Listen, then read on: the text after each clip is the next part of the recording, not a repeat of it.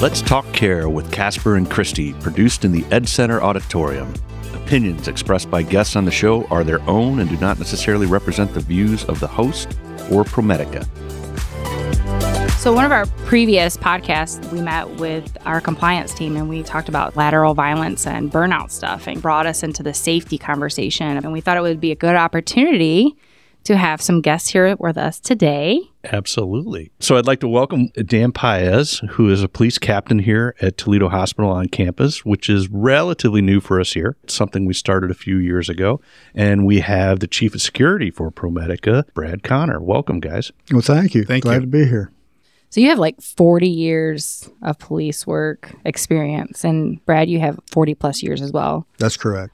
Starting a new police department, how did that even come to be? What were the main barriers to getting that done? Yeah, I think for me it was finding the right person to handle the day-to-day stuff. So in reality, I'm the police chief for the ProMedica Police Department, but I knew that I couldn't be here because I also have responsibilities throughout the system for security. So I had to find that right person to come in to help build those policies, those practices, and things of that nature.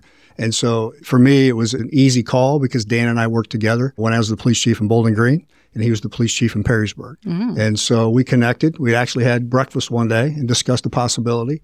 And he was very eager to come on board. And so just finding that right person, first of all, was the key. And then, of course, on that, start building our policies, right, and our expectations for our people. You know, we're not looking for a lot of arrests. In fact, we aren't looking for arrests. And we need to make that known to any officers that we hire, right? Because you get a lot of these younger folks out of the academy, they're looking for all the activity. And they certainly get activity here, right, as we all know. But we're not looking for that, the end result to be an arrest necessarily. Having said that, I just looked at statistics today and I saw we had 201 arrests last year. So we certainly have those situations. 200. That's more than I would have expected. That's almost one every day. Yes. And so, you know, a host of different types of criminal, and there were some traffic infractions as well. But again, that's with an organization who says we're not encouraging arrests, but we realize that that's going to happen, right? And at the end of the day, the message is that we want to keep our employees, our patients, our visitors safe. And so we have to find right people that have that type of mindset. And Dan reinforces that every day with the team here. Well, and you brought up picking the right person. It reminds me of a story that I know I heard from you, Dan, that you saw someone that you arrested and you were taking them down to jail and they said, thank you. Yes. And you want to tell a little bit about that story? Because I think it speaks to what we try to do in healthcare is, you know, respect people at their worst. You know, I learned a lot sometimes from the people that I arrested during my long career. And one of the things was that the way you treat someone sometimes has an impact. And sometimes I dealt with people, not only that individual, but that particular individual was being arrested for a pretty serious crime, potentially going to prison. And he thanked me, and I said, what are you thanking me for? And he said, because you treated me well, even though I had these things pending. And I think that's part of the de-escalation process is, you know, I tell officers, once we arrest someone and we take them into custody, custody denotes care. So we have to start that aftercare, that process of getting that person to understand, hey, we're doing our job and we're trying to keep things safe. This isn't a personal thing against you. This is me doing my job. And I learned that from that individual when he thanked me. I had a lieutenant, the very first lieutenant that I worked for, that said, in this career, without even trying, you're probably going to make some enemies. Try making a friend when you make an arrest. And that always stuck with me. And it came true when that individual said thank you that particular day. Those are the little signals you get sometimes to say, okay, maybe I'm on the right track. Those are some of the things that I've absorbed during my career that I try to pass on to new officers to say, this is what I was taught. This is what I'm trying to teach you. And this is a unique environment in that people don't necessarily come here to have a drink, like in a bar or something like that. They're coming here for help of some sort, for themselves or someone else. So we have to take that into consideration. But we still have to keep the place safe. And we have to send a message that you're welcome here for the help that you need, but you have to behave so that they can do the work that they need to do to help not only you, but everybody else here. There's a lot of correlation there with healthcare, right? Now, we tend to get them after they've had a few drinks at the bar, yes, right? Yes, as do you guys. But showing that respect when someone's not at their best is so important, and I think that's what we try to do, certainly on a daily basis. Yeah, so it's interesting and unique that we have our own police department. We still have a security department, but we have a police department as well. Like, what are the main differences? Yeah, so I'll let Dan go ahead. He does the day-to-day operations for the police department, and so I'll let him talk about some of the differences that he sees here. Well, the differences are that we have the authority to arrest. We are certified by the state of Ohio to take enforcement action under the Ohio Revised Code. Security has done a wonderful job here for many, many years. They've actually had to rely on calling in Toledo Police, and as we know, Toledo Police is very busy, so sometimes there was a delay in that response here. Sometimes a problem would leave the campus or it would resolve itself before the police got here. And one of the things that I think we've talked about at some of the meetings we've had is if you're going to have a statement that says that we don't tolerate aggressive behavior, it doesn't mean anything as a piece of paper on a wall until you apply some consequences to that. Part of what I keep reminding people is that although security did a wonderful job, they were hampered by the fact that they couldn't apply those consequences. So when the police department came about, it gave us the opportunity to add that as an enhancement to security. Well, I can tell you that the timing of it is really welcomed as far as things go at the hospital level. We're always trained from a healthcare perspective to de-escalate when we see a patient potentially rising towards violence. And obviously we get people at their worst, right? I mean, they come in and they're not in a situation they want to be in. There's a lot of fear and anxiety involved with it. So having that backup, I'm sure, is exceedingly welcomed by our staff. But I say the timing is great because we've noticed a significant uptick in patient dissatisfaction and violence and violent behavior since COVID. And I think there's certainly some connection there to some extent, but we're seeing more and more of that. And really, I can tell you that looking at our L6s on a daily basis, knowing the response time, responsiveness, and the security it provides the nurses and the comfort it provides the staff, that they know that you guys are there and you've got their back. You mentioned traffic violations. You're not ticketing in the roundabouts, are you? No. Tailgating? No. It's amazing some of the things that happen here on campus. I was surprised. During my interview, one of the things I keep reminding one of the other directors is he said, ProMedica's not looking for a lot of arrests. You probably never have to make an arrest. And then 6 months later, he said, how are things going? I said, we're making quite a few arrests. He goes, you are? I said, yeah. These were the things that security couldn't do before. These were the things that were happening that now we're able to address in a positive way. And believe me, we take a lot of effort into trying to get people to de-escalate and sometimes just leave campus. And 200 incidents where that just didn't work out in the span of a year, that kind of thing. And I think people are starting to get the message that we're not here to arrest everyone that comes to the door. That's certainly not the case. We understand people are coming here for some type of trauma or some type of condition that either affects them or a loved one. So we take that into consideration, but we also have to make sure that it's a safe environment for the hospital to be able to carry on the business that they're here for, that kind of thing. So. Yeah, I think people think the hospital is a safe haven. People come here to get help. There's helping, caring people here waiting for you.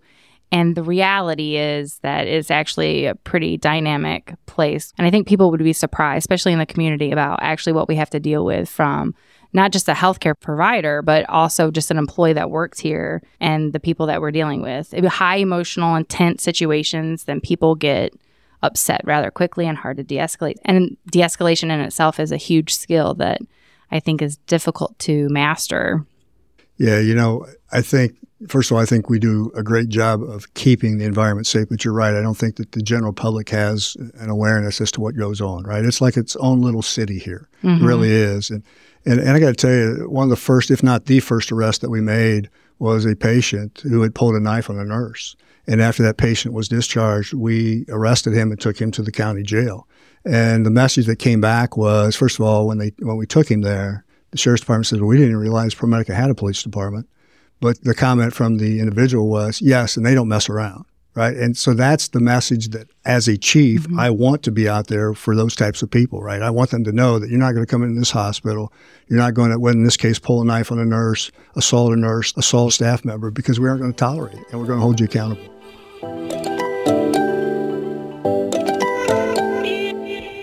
Do you think that staff realize that there's a police department here, that we have our own police department and our security department and how they work together? Yeah. So first of all, our security and our police do a tremendous job working together hand in hand. I think that as far as staff, and Dan can speak to this as well, I think that they're starting to understand that and see that, right? I think early on, there was some maybe were accustomed to the limitations that security had. And now that they're seeing that we're able to do a few things in addition to what we could do before, right? Whether it's physically remove someone from the hospital, things of that nature, and some of the arrests that we've made to support staff, things of that nature, I think that they're starting to see and appreciate the police department aspect. Dan, your thoughts on that? And we've had to explain some of the terminology. It's something as simple as asking a nurse that's been assaulted, do you want to file charges? And I think there was a misconception. We are the ones that file those charges. But I think we had to explain that. In the very first arrest that we had here, we had a conference in one of the conference rooms, and one of the nurses that was in charge of that floor said, I discourage my nurses from participating in that process of the prosecution of a case because they would have to hire an attorney. And I said, no, the state provides you an attorney. They're called prosecutors. So I think a lot of times we assume that people understand how the criminal justice system works. So part of our job is to educate the community here to say, that's what we're here for. We're here to take care of those issues. What I really should be asking is, do you support, because you are the one that was offended, so you have to be the person that is participant in that process. But we're not saying you have to file the charges. We will do that. And it's those types of educational things that we had to do to encourage the community. One of the things that I talked about at one of the presentations was that part of our job is to earn the trust and the confidence of the community that we police. That goes with any police department, whether it's a municipal police department. If you don't have that trust and support, then you're going to struggle. So that's been part of our journey, is to try to say, we're here, here's what we do, here's what we can do for you, here's how we can help you. And we will carry the load of that. But we will need you to be participant in that process. And I think it's coming along. It takes time, but I think we're doing well with that. So, yeah, I think a couple of the challenges we've had is where maybe those victims didn't recognize that they would have to be a witness in the case, right? So we come in, we make the arrest, we take the individual out, and then at some point we get a subpoena for our staff. And then our staff starts becoming uncomfortable about appearing in court and so forth, and not realizing that,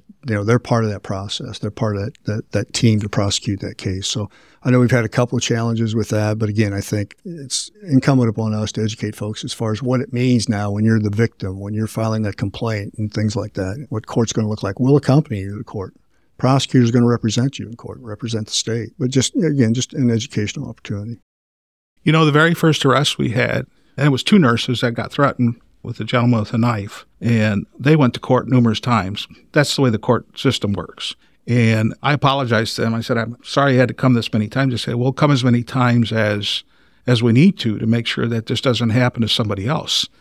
And I saw there's an empowerment for those people. Now they've taken charge of this thing and say, I have all this support and I'm not afraid to do this anymore. And it was very nice to see that change in those individuals where they were the victim and they were scared. And now I'm no longer scared. I can show up in court and I can confront this guy because what he did was not right. And I think that's the process that you see sometimes when people are actually walk through that. They've never been to court before. A lot of people have no reason to ever call the police, have no reason to ever go to a criminal proceeding. So it's a scary thing. Even for police officers, the first time they have to testify is a scary thing. So once you walk through it, you understand, and you're able to relate that to other people too. So that's the nice thing.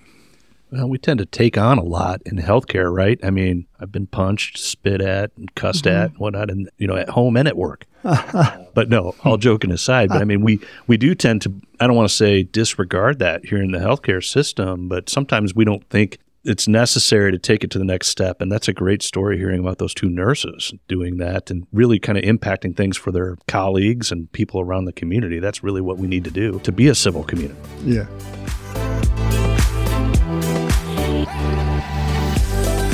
When I was a baby nurse, I worked at a different facility that had some pretty intense clientele. And I worked in the ICU, the trauma ICU. And I was caring for a younger gentleman who had been a victim of a gang fight. I was 9 months pregnant. It was the end of my shift. I was emptying his urinal. And I hear a little bit of commotion. This room was by the door. Our department was locked, so you cannot get in it without badge access. Heard a little bit of commotion as I was going into the bathroom to empty the urine. And I was shoved into the bathroom, and then the door was barricaded shut where I couldn't, I tried to open the door and I couldn't get out. Being 9 months pregnant with my first child, I was rather scared, but I didn't really know what to do. So I hit the call light. You can hear a lot of commotion outside the door. So people came down. It took a few minutes. It felt like forever. Sure. But it took a few minutes for them to realize that I was in the bathroom. Huh. So security was there and they took out the people that were not supposed to be there. They were coming to finish some business for my patient and, business as usual after that. And so it was the end of my shift, so I got to leave. But I will tell you that the fear and how fast my heart rate was when you feel someone shove you from behind and then barricade you in the door or into the bathroom. But it was like business as usual. There was no debriefing or follow-up or are you okay? And then when I walked out, because this was not in a good part of town, but when I walked out to my car, I was afraid that someone would be waiting for me because I'm the one that alerted help to come. And I ended up leaving that organization, not for just that, but that was a big factor of like, I went into work today, I'm pregnant, and that could have ended much worse if I was in a different part of the room. So I think that providing the support and protection for our staff gives a feeling of safety and comfort when they come into work. That's 100%. And I think that's why getting the word out there and really raising awareness. I mean, I remember the ribbon cutting when we opened the department down there. It was fantastic. But I agree. And that's a great story for sharing, Christy. I'm sorry you had to go through that. But yeah, raising awareness, I think, will help empower the rest of our people to realize, and our staff, that we've got help and it's here and it's easy to engage. And their responsive rate has been fantastic and quick. Yeah, and when I hear you say it seemed like forever, and it does, right? That 15 seconds seems like 15 minutes. And we've seen some of that here where our employees felt like it took forever. And we start looking at dispatch logs and cameras and so forth, and maybe find out, maybe it was a minute, right? But that minute seemed much longer than that, right? And so I understand how you felt there. And certainly, I think we have a pretty good response time now throughout this campus. When I was in Bowling Green, we felt like a good response time was anything under 3 minutes. And that was a pretty small community. And I think in most cases here, we're looking at a minute, maybe. And this is a big geographical location, a lot of crooks and crannies. So I think a minute is pretty good. More square footage than the Empire State Building. Yeah. We heard for that from Liz. I didn't know that. Okay. Yeah, we heard that from That's one Liz. of our podcasts, previous ones. Wow. Shameless plug. Sure. But no, I think, too, we've got officers pretty much strategically placed in those areas where we typically have those problems. But then also if we've identified the example of the patient with the knife, he's been back here since that time, right? And, of course, we have an obligation to treat him. And so anytime we know he comes in, we develop a safety plan with our staff, and we're on his hip as he's here, right, until he leaves. And so, again, we try to be sensitive to that stuff and develop those types of plans as well. The other thing that's happened, too, is when these cases go to court, it's interesting to hear back from the judges. They do not appreciate, matter of fact, they're very unhappy with the things that are happening in hospitals. And we've seen conditions attached to the conviction of that case that say, you are not allowed to go back to that hospital except if you're having some type of emergency procedure, and you cannot misbehave. And that's attached to whatever probation or other conditions are placed on that person. It does have an impact. Immediately, if they come on campus, for example, as visitors, they're not allowed here. They're not here for medical treatment. So they don't have the opportunity to cause those problems. Yeah, that would be tough if you had, a loved one here. Yes. How many people come in and out of here every day that don't cause any problem? So we have to look at it. In any situation, when you're taking enforcement action, you find out that it's a very small portion of that population that's actually causing those problems, even though you're dealing with it every day. Sometimes you get the repeat offenders that you keep dealing with over and over. And it amazes me that they keep coming back, even though, you take enforcement action against them, that kind of thing. So.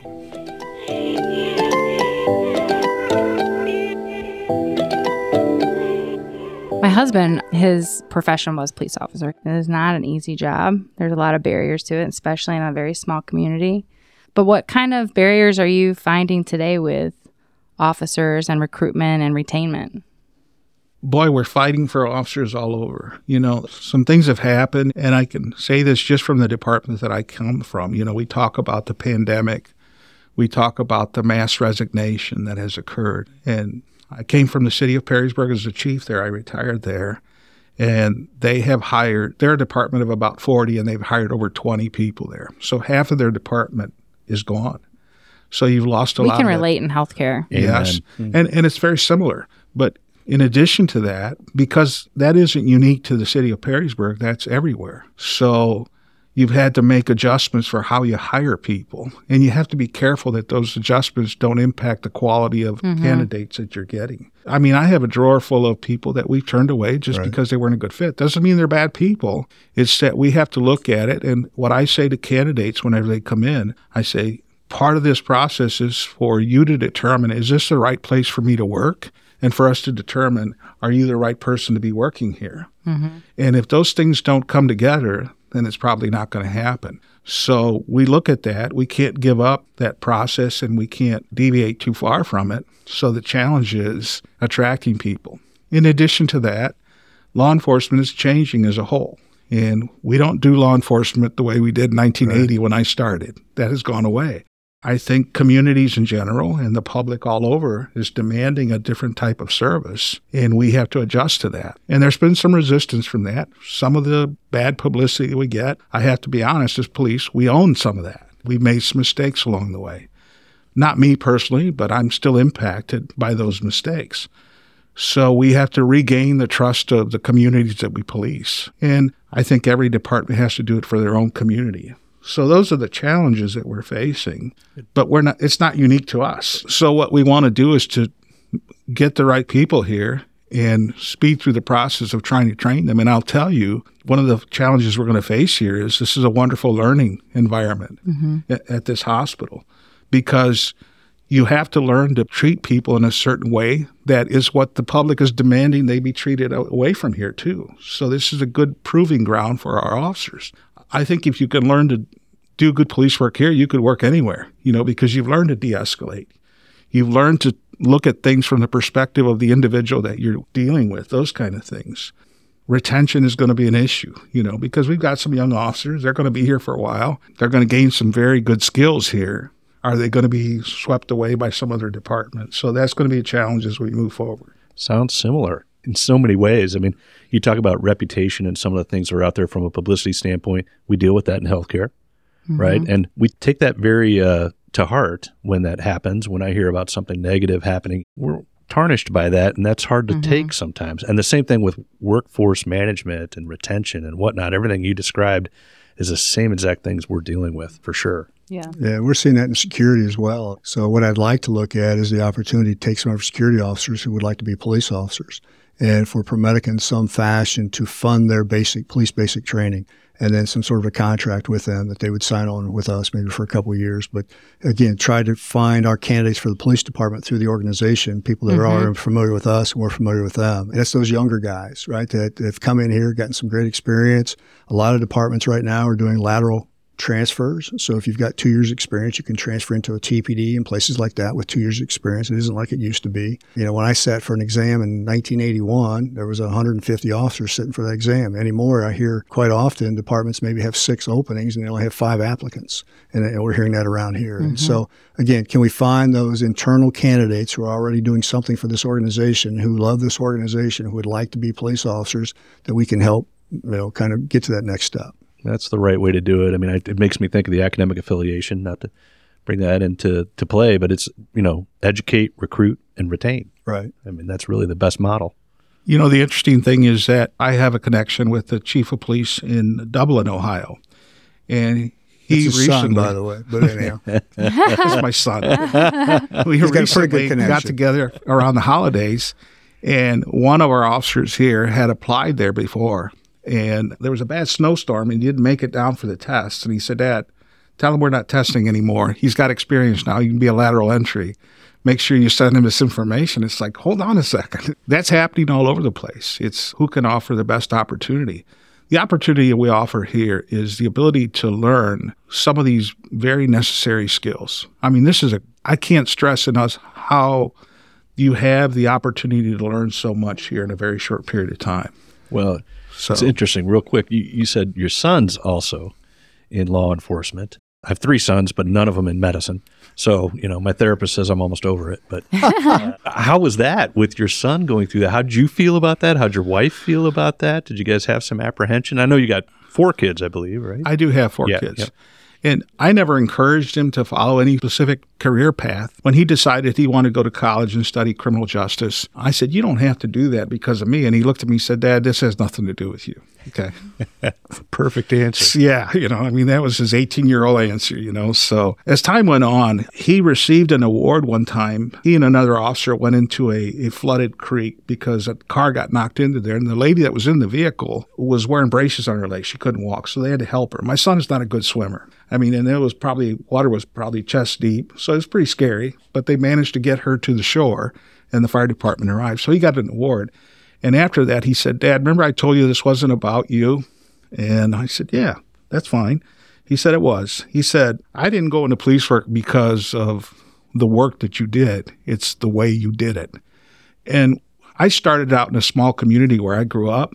So we would run into people that I arrested. And I think what he saw was the interaction with those people. They weren't angry with me. A lot of times they were apologetic. And I think he learned that process. He started out in the city of Oregon. He later transferred to Dublin. But he carries on that same tradition of saying we have to do police work in a certain way. But quit trying to steal my guys, you know? Yeah. That's awesome. Yeah. Well, we'll be worried if he brings you lunch one day with some recruitment campaign tools. We'll call security. Yeah. We'll trespass him from the property. Yeah. So, you know, Yeah. So And Brad, what's your son doing? So my son is a supervisor at the Home Depot Distribution Center. Actually, Dan's daughter helped my son get that job. My son got out of college and was looking in his major, which is sports management and so forth, wanted to work in the college environment and just wasn't having any luck. And so Dan said they're looking for good people, supervisors out there. And so he hooked up with Nicole, and he's been there for a year and a half, and he loves just a great atmosphere. And they seem to like him, everything we hear. So right now it's a great fit. So Well, yes. So it sounds like there's a lot of connection between your families, which is great. So I got to ask you, Dan, is Brad as nearly as good a fisherman as he claims to be? I've seen he catches a lot of fish. Or he buys a lot of fish. I don't know. So I can say I have a lot of pictures of fish anyhow, Yeah. right? He There's a said he lot. liked to disco dance too. Yeah, back That's in true. the day. Yeah. Yeah. Yeah. We've got a place on the lake, and we love to spend our time up there in the summer months. And in fact, just with family in general. So my son and I actually were out to the Fiesta Bowl over the weekend. So watching Michigan get beat up by TCU. We were TCU fans. So just spending time with family. That's what I enjoy doing. And the lake provides me that opportunity to do that. That's awesome. That's why we work, right? So we Yeah. can Yeah. relax and play a little bit. Yeah.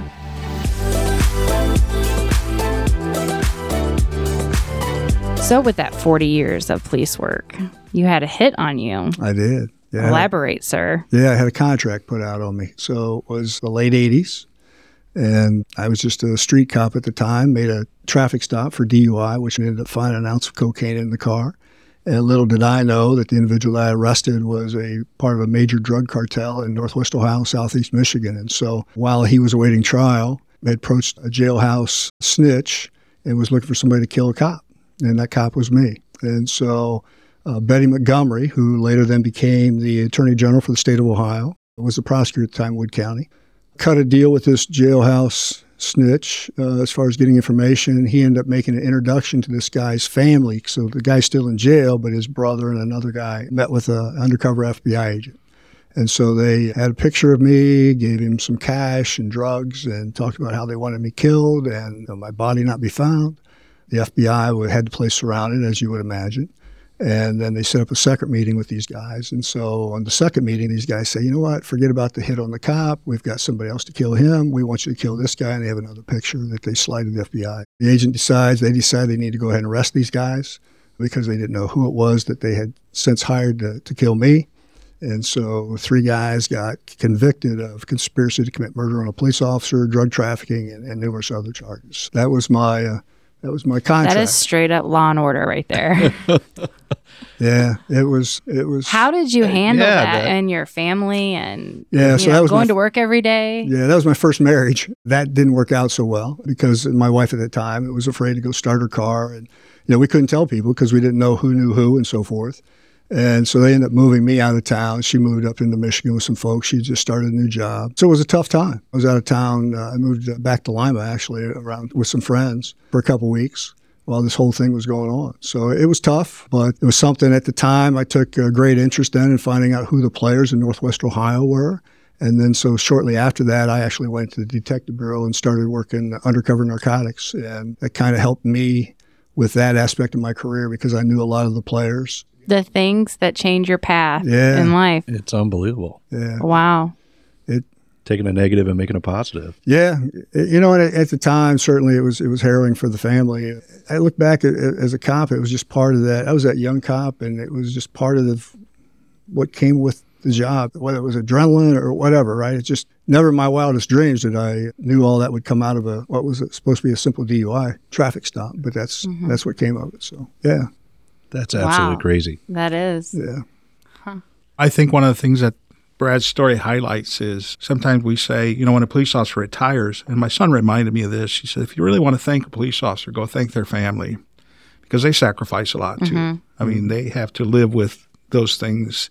And in your case, it didn't work out well. Led to a divorce. But in any police officer's long career, there's going to be, maybe not to that extent, but something that worries them, And the family goes through a lot of that. I think about my kids growing up and seeing some of the, we were in a small community and I'd get approached. I make it sound like everybody loved me there, everybody that I arrested. But there were those that didn't. Mm-hmm. And sometimes I got confronted by those people. My kids had to watch that. They grew up with that. And that has an impact on them too. It is a difficult job, and I can't imagine being a child and one of my parents was a police officer, because I think there was a lot of stress with that as well. At the same time, I look at Dan's children, I look at my son, and I think we also kind of set the foundation for our kids to be on the right path too, Mm-hmm. right? And certainly I'm sure that there's those cases that's not the case, but I know our children are going to be very successful, whether it's in the job or in the way that they treat people, right? Just as human beings. And I think that's part of what comes with us and our backgrounds as well, as far as, the expectations that we put in our children. I used to tell my son when he would leave, I would say, as a young teenager, and I never had really any concerns he'd get into mischief, but I always say, remember who you are and remember who you represent, right? And so I would send him with those messages as he walked out the door, and I'm confident he never forgot that, right? So I think there's those benefits as well. It's interesting you say that, because my kids grew up without many opportunities to get away with stuff, small community, everybody knew who they were. But that in itself is a sacrifice, Mm-hmm. We moved from a small community over in Huron County to Maumee, and then I worked in Perrysburg, so we didn't live in the same community. I asked my son, I said, how do you like living in a bigger city? And he said, I don't get threatened at school every day. Uh-huh. And you don't realize that's going on, that kind Yeah. of thing. But those are the sacrifices of the family that go on. So It's definitely a tough job, and we thank you, because not everybody is meant to do it. And they've been so appreciative of it and so supportive that, they just thought it was a natural thing. My kids were very little when I became a police officer, so they always knew me as that's what I did. I attended the retirement. I think you were probably there for somebody that we both highly respect. Very good friend of Brad's. I'm not as close to him, but I truly respect. And at his retirement, I remember he's finishing up his little retirement speech, and he said, he stole my line. I wanted to say this. He goes, most days I would have done it for free. Sure. Those Yep. are true believers. They do it for the passion of the job, not so much for the money. Well, when I started in 1979, I was just telling my son this the other day, I was working for $2.35 an hour at Fort Shawnee as a first full-time police officer. So Oh my God. darn near free at $2.35 an Yeah. hour, right? Yeah. No tips for police officers either, No, huh? no. College education, the old CETA program. You guys are probably too young to remember that, but Of course yeah, I am. Yeah, opportunity to go to college. That was about it. Yeah. I've got shoes older than Christy, but that's okay. She's I'll let you dating think that. herself, yeah. I don't know if folks realize that we have a system security department. So with that, Yes, let's talk about that. Because Right. Yeah. what keeps us safe is Yeah. security's included. right. So when we talk about security, again, it's a system perspective, right? And so when I was brought into the organization about 7.5 years ago, that was the mandate.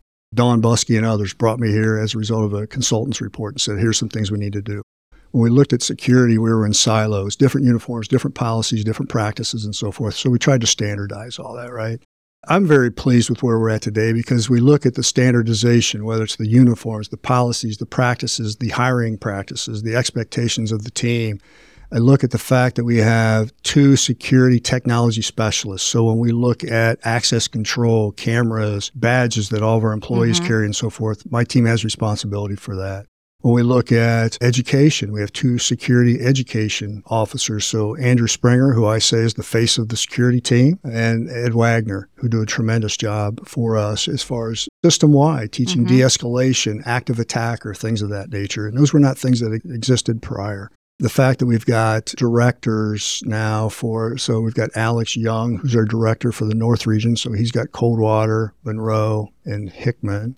Eric Burke has Fremont, Fostoria, Defiance. Of course, Don Sullivan, who you guys know and love, is at Toledo, Wildwood, North Campus, and so forth.